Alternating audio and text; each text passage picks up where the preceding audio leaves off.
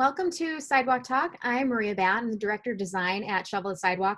We are a marketing firm, a small business in Buffalo, New York, building brands for other small businesses. Then we push their message out into the world through storytelling.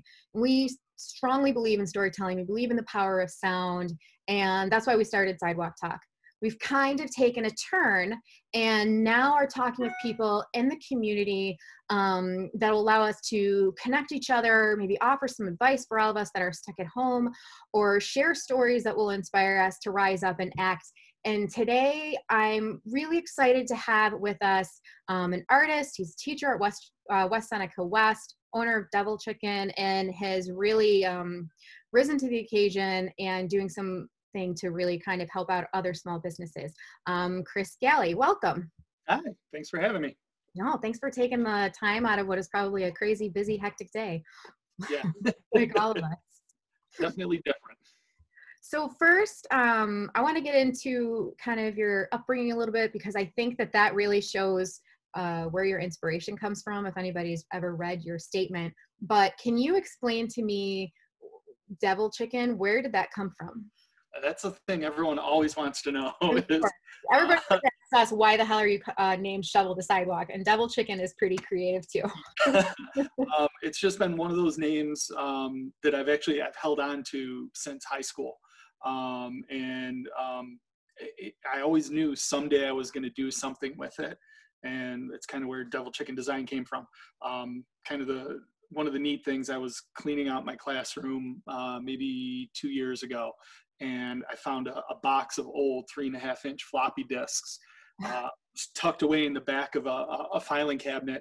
And as I was like getting ready to throw them all out, I actually found like 3 or 4 of them back from late 80s, maybe early 90s, labeled Devil Chicken Design, and they were my early logo attempts. So it's been something that I've held on to just for a long time. And it's just kind of been that memorable name that sticks. So, and that's always the first question. 1, who's Devil Chicken? And 2, where does it come from? Were you able to get that stuff off of the floppy disks to take a look? I don't even know where to go to do that now. Yeah, I didn't. I still have them. Those were the ones I didn't throw away. So I'm going to see if I can do something with them. But I did find some prints of early logo attempts, different from what I use now, but they have the same colors, which is kind of interesting. So you moved around a little bit. You're born in Buffalo, and then, correct, right? And then you moved to Pennsylvania for a little bit near Pittsburgh? Yep, all over the place. When I was a kid, I moved a lot. I actually changed schools every year up until high school. I think around the time I was supposed to go into maybe 6th grade, my dad took a job in Saudi Arabia. Oh, wow. Working on a water drilling team. We lived on Eggert Road in the town of Tonawanda and sold everything. My mom and I were ready to move over. He was there for 6 months. And I think we were going to leave on a Monday, and there was a knock on the door on Friday, and it was my dad. He actually had to escape out of the country because the government decided they wanted to renegotiate the contracts. Wow. So that was how we ended up down to Pittsburgh. The firm he worked for was based out of Pittsburgh, so we ended up down there for a little while, to Erie, PA after that, and then to Lockport, where I went to high school, met my wife, met some good friends, and kind of started my art career. So you kind of traveled the Rust Belt. Yes. Blue collar town to blue collar town. Yes. It's amazing to go back to some of these places and see how much they've changed, and kind of to see that evolution in Buffalo now is something I didn't think I would see in my lifetime, but I'm really proud of this area and the changes it's making. It's really following Pittsburgh's suit. I know a few years ago when my husband and I were there for a concert, kept thinking this is what Buffalo could be like. You know, there's it's a blue collar city. There's all these incredible old buildings that could be something. And before this pandemic, we were like, we're in this crazy renaissance, and a big renaissance within the art community too. Artists' names are becoming more recognizable. We know who the community is. We're getting to know each other. I think it's really exciting. definitely. And that's one of the things I talk to my kids about at school, about the changes in Buffalo that you've seen kind of hit into some of those Rust Belt cities. They finally made their way to Buffalo, and I'm a big believer that it's been the arts community that really started to kind of pave the way for some of those changes to kind of move into some of the neighborhoods that were definitely less desirable, that are now kind of the hot real estate areas in the city right now, just kind of start to push that rebirth. And it's pretty amazing, all the traveling I do for art. You tell people you're from Buffalo, and you kind of get some sideways looks and some grimaces, but we've always challenged them, come to Buffalo, come in the summertime, because there's always something going on. You're going to love what you see here. And everyone that's taken us up on that and has passed through has been really amazed and wanted to come back. Yeah, who would ever have thought, 10 years ago that people would be wanting to move into the Fruit Belt? Yeah, it's unbelievable. It's great to see the changes. So, I don't know if anybody who's listening or watching and you've ever seen any of Chris's work, and you learn his story, I think it's very easy to understand where his inspiration comes from. So you said you were brought up on 70s and 80s TV.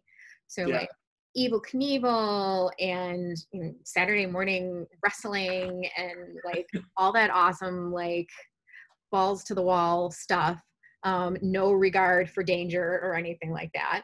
And when you were in Pittsburgh, you lived near a pretty famous cemetery. I did. I actually kind of found it by accident. I was a little kid at the time. We were playing hide and seek in the woods, and kind of ran up the hill behind my house and came out into a clearing and looked around, and it just felt really oddly familiar. And another kid came out of the woods and kind of saw me standing there, and it turned out that was the cemetery where they filmed Night of the Living Dead. And actually the elementary school, it was like elementary, middle, high school kind of thing. It's a real small town, Evans City, Pennsylvania. Actually, they filmed George Romero's movie, The Crazies, in the school. The science rooms were part of the movie, and the gym was a prison camp. So yeah. I don't think I saw that one. It's got some interesting history. So it was that along, at that time in my life, my mom always loved scary movies and, would terrify me on Halloween jumping out of places. So to kind of have that indoctrination, it really stuck with me. So most people who are artists, it starts very early. It's not something that, you decide to do, like become a dermatologist or, become a cop or something. It always starts somewhere. How did this start for you? It was one of those things that, a little bit of encouragement at a young age really sparked something. As I said earlier, I moved around a lot as a kid, and I was an only child. So it was one of those things of constantly moving into new towns or new neighborhoods, and not knowing anybody. So you would spend time alone, and drawing always just kind of kept me busy. But it was also that way, once I got into school, other kids would kind of come around to see what you were working on. So it was kind of that first indoctrination to be able to make friends and kind of easily meet people. And were you always kind of working on the same things? Were you the skeletons and collage, it looks like, and were you always kind of on the same path, or have you had different phases? Yeah, definitely some different phases. I think it was always in the back of my mind, like when I was a little kid, those were the things I would want to draw, and trucks and all that, typical elementary boy stuff. But then went through art school, and it was one of those things. Even being a teacher, I always made art, and I always tried to exhibit in local shows or try to get stuff out to different contests and things like that. But I really wasn't happy with what I was making. It just kind of felt too academic, a little bit boring. So finally one day, I just kind of decided I was going to change it up. And it actually was it was on the recommendation of one of my students. And I had this one girl, Rachel. She was a really talented artist, really sweet kid, was just in my room working one day after school. And she asked me about, the type of artwork I make at home. And I had some pictures on my phone, so I showed her some stuff and, you know, talked about, you know, hey, one day I'm going to kind of make a push and try to get this out there. And she graduated that year. And at the end of the year in June, she actually gave me a thank you card for spending extra time with her and helping her with stuff, which I thought was really sweet. Mm-hmm. And the last line in the card said, "You shouldn't wait anymore. You should make your art now. It's good." So that was the time I kind of changed up a little bit of the things I was doing at school. I was a coach for a long time. So I stepped away from that and decided to focus on art making. And that focus was, I was kind of get rid of everything that I had previously done and just focus either in on techniques that I felt I was really good at or that I wanted to learn. So kind of, you know, doing some traveling and seeing street art. I wanted to get better at that. Tried to work some of that in. I do a lot of digital design work at school. So I found ways to integrate that and was always just good at kind of drawing and painting. So I tried to stick with those things. And I think the most important thing was I didn't make it for anyone. It was just something that if I was happy with it, that was enough. And, you know, the fortunate thing and the really lucky thing is that people took to it. I've been busy since then. I think, you know, I have 2 kids. One's in high school, one's 10 years old. We try to keep him alive every day, and if we can do that, we're doing a pretty good job. He's probably a devil chicken himself. But to have your kid come to you and say, I want to be an artist, not every parent would really be like, absolutely, you should go and do that. But your parents must have really encouraged you and pushed you. A little bit. It was a little bit of a mixed bag, like anything. You know, I think they were definitely concerned with how I was going to be able to support myself. Mm-hmm. You know, no one wants a starving artist living in their basement, Right. you know, if their whole life. So it was one of those things of trying to balance that out. I think they recognized the drive that I had and kind of the logical head on my shoulders to, you know, have a career where I could support myself and a family. But I don't think they necessarily understood it or the potential of it. And it really wasn't until I was probably into my mid to late 20s before they fully came around on it and actually told me that I had made the right decision, kind of pursuing, you know, ultimately my dream. Mm-hmm. That's lucky. Not everybody can do what they love. So that's got to feel really great to what is it, the saying, if you do what you love, you never work a day in your life, right? Sure. Yeah. I feel very fortunate to be able to, you know, to have a successful life by drawing and painting. It's pretty amazing. You said that you were, you did what the art that drove you, you painted for yourself, you created for yourself. And when you got out into the community, they really accepted you. And did you start with the motorcycle community? Was that your first shows that you had, going to different rallies? How did you get linked with that group, that community? Yeah, it was. You know, as I said earlier, I'd always exhibited locally in small galleries, different things here and there, art voice photo shows, things like that. But the first out-of-state shows were motorcycle related. And it was just, you know, kind of being on internet forums. And that's really where the web is kind of open. It's really opened up the world. And, you know, it was just one of those things of, I'm going to reach out and contact these people and say, hey, I do weird paintings. If you want them at your show, I'll come. And we kind of took the punk rock approach to art of load everything in the truck. You know, my wife, the dog, we pile in, drive someplace where we don't know how things are going to be, and set up. The motorcycle community has been incredibly welcoming, warm. It's kind of that adage of how, you know, people can look really scary. Mm-hmm. They're the nicest, friendliest, warmest people that we've had the opportunity to meet. And I really credit a huge amount of my success with that community, because they're the ones that talk to their friends and invited me to other places, that have really given me the opportunity to not only see the United States, but also the country, Europe, Canada. I've been able to travel and show my work at motorcycle events, which has been really, really cool. One thing that's really, my husband has a motorcycle, and it's one thing that's so cool is it's so easy to connect. If you're somebody who rides and you understand how that feels, and the being on the bike and the wind and the gears, like all of it, it's just such an easy way to connect with other people. Yeah, it kind of is talked a little bit about earlier about that way when I was a kid, of art being able to make friends. It's having that instant commonality that you can immediately connect to. Oh, hey, what do you ride? And it's the thing that's been pretty cool is it's not, where you come from or what your family is or what you do for a living or even what type of motorcycle you ride. It's just, you're into the same thing. We have this in common. Let's be friends. Right. Yeah. So you also work on skateboard decks. Yes. How did that happen? Because that's not exactly a motorcycle. No, as a kid growing up, I was a skateboarder. I was probably the worst skateboarder ever.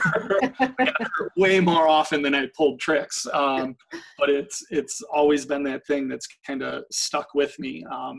And it's kind of goes back to that adage of a punk rock approach to art. That skateboarding has always been that ethos of, make it yourself and just put your stuff out there. So a few years ago, I just decided, I'm going to order up some blank decks and see what I can put on them. And again, I think a lot of that custom motorcycle world that supported my art is made up of skateboarders that came up through that culture, and they just took to it. So it's been kind of a cool way and something a little bit different.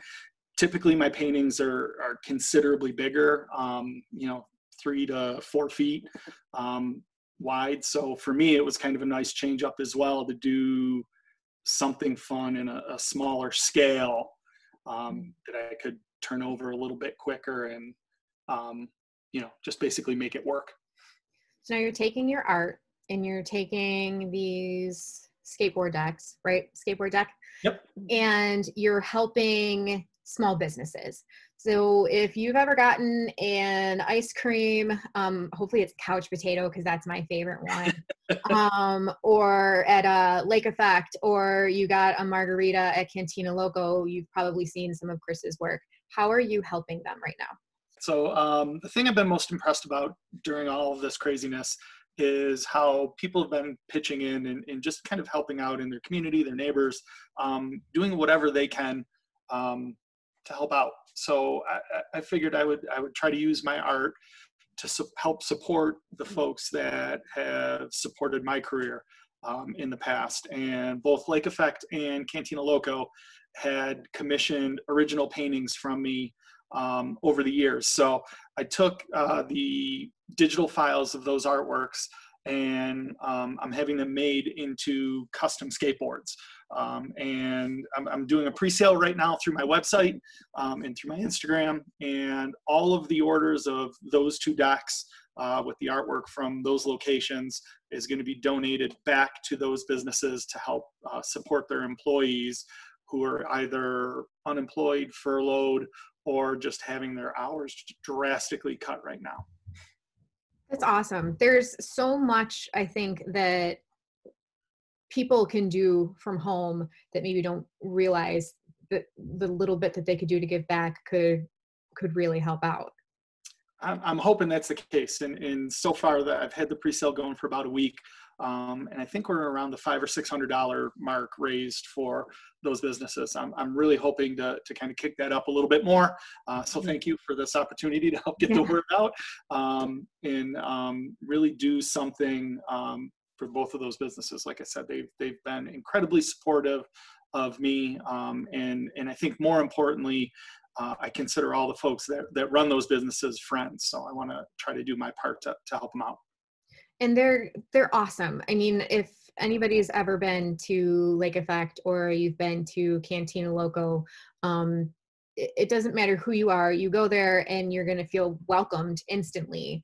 The food is incredible. It's creative and it's fun. And I don't know, that's one thing that is really kind of moved me, at least during all of this, is to see what people are doing. You know, it's one thing to say we're Buffalo, we're the city of good neighbor, but it's the actions that you take that really proves that.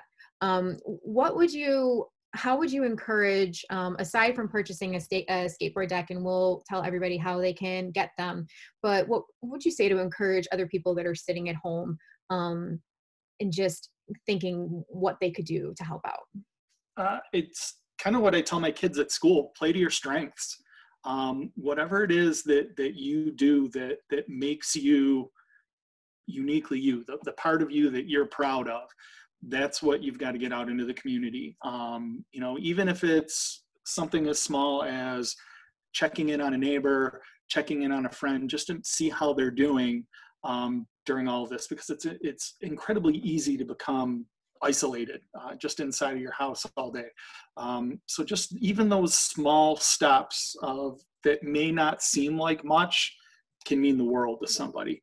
You know, if you can do more, you can sew masks, you can make skateboards, whatever it is that you can do to pitch in. I think this is the time where it's going to mean the most. How are you staying connected with your students right now? That's been a little bit tricky because it's been on the fly. So I've been kind of giving myself a crash course on Google Classroom. We've been utilizing. Prior to that, during the school year, I've been using an app called Remind, and it's basically you can send out text alerts with that, and then just from there, emails. Initially, you know, getting this started, I maybe thought back to what I would do if I was in this situation as a high school student, and it's real easy to kind of, you know, ignore some things and not do anything. But I've been amazed at the resiliency and tenacity of my kids at school, and how impressed I've been with the quality of work they've been turning out. You know, again, initially I thought, I'll be lucky if I can get a couple kids to stay in contact, and I've got the vast majority of them that are not only staying in contact, but are really trying their best to make it through this situation. So cheers to them. I know there's some people who are more analytical. They're very, you know, numbers and science, but I think to have some part of your day or your week to just be creative, to just create something, it fills such an important need. Not everybody has a medium that they like to work with. Not everybody even knows what medium is in terms. But what are some things maybe we can do with our kids, or just if you're an adult in your home and you're sick of just binging Netflix and walking the dog all day? What's something that people can do artistically to create, to kind of keep that side of our brain working a little bit? Take advantage of our immensely deep pool of community resources here in Buffalo, or cultural creative resources, I should say. The Albright Knox and the Birchfield Penny are the first two big names that come to mind. They've been putting out weekly connection emails that you can sign up through their website, or even just go to their website and connect. And through those websites, they've got lessons and challenges of art projects that are geared towards kids, but also adults. And actually, I just got an email from the Albright Knox this morning that they're doing a drink and draw class for adults coming up, I think, next week. So they're grab your favorite beverage and whatever materials you have handy, and they're going to have an online course through their education department. There are other brands like Vans Sneakers is right now having a challenge to make something out of cardboard, old shoe boxes, and posting it on their website and giving away free pairs of shoes for kind of creativity, originality. So it's not so much of being intimidated by it. And that's what I've been trying to kind of gear my art classes at West with right now, but more of staying active, challenging yourself creatively, try some different things. You know, if you don't have glue, make it. Flour, sugar, and water, and you can make paste at home. So I think that's the big thing of just taking that first step to make that decision that I'm going to do something other than, like you said, watch Netflix or get out and walk the dog for the 13th time today. I know our dogs are exhausted. Yeah. They can't wait for this to be over too, no, I think. Back to their sleep. I know, right? So how can we find you know what else I want to say was your ornaments. Are you planning on maybe doing those ornaments again this winter? I will. I've kind of pared it back a little bit. They became the bane of my existence usually around October, because I was painting, I think initially over 100 of them a year. And they take some time. So I've kind of pared it back to 50, and I'll have those ready for Christmas time. I'll throw a plug out for a great local holiday art show, the Queen City Market, that's held every December at the Carpellis Museum. If you haven't been, it's all local makers. It's a juried show. The quality has always been incredibly high. So I'm gearing to have some ready for them if they'll have me back. I do have a few left over from this year. I was actually just thinking about it last night of maybe doing a Christmas in July sale, get rid of all the old inventory and get ready to make some new ones. But yeah. Well, that should work. We've had enough snow, so there's maybe still some outside. Certainly might. I love those ornaments. It's funny because they're new. There's skulls on them, and they're punk and they're awesome. But they remind me so much. I have my grandparents' ornaments from their first Christmas tree from like the 50s, and they remind me so much of them. Just the colors and the kind of. Your grandparents sound awesome. They're pretty awesome. They're pretty sweet. Yeah. So how can we find these, the decks? How can we support you, and how can we support Cantina Loco and Lake Effect? Probably the easiest way is devilchickendesign.com. Go there, click the online store link, and they're right at the top. And again, it's the Zapata deck and the Happy Landings deck. All the proceeds from those two are going to those two local businesses. So every deck that we can get out there helps the community, just helps make people's lives, I think, a little bit easier right now with everything going on. Oh, that's awesome. I mean, the hospitality industry is getting hit so hard. These people are, I mean, stuck at home. It's not just 16-year-olds bussing tables. These are careers, people. I mean, if some of these bartenders, even just bartenders in Buffalo, they're giants now. That's what they do. That's what their passion is. So thank you so much for helping them. So we will have that link in the comments and on our YouTube channel. If you know anybody else who has a story that needs to be told, or they're getting up and they're helping everybody in Western New York to really make this time that we're all down count, let us know. You can watch our podcast at shovelthesidewalk.com or on any platform that they have, Spotify, iTunes, or whatever else it is. We got somebody listening in India not too long ago. I don't know how that got all the way out there. So thank you so much again, Chris, and support him, guys. Buy the skateboard decks. Thank you for coming on. Thanks for having me.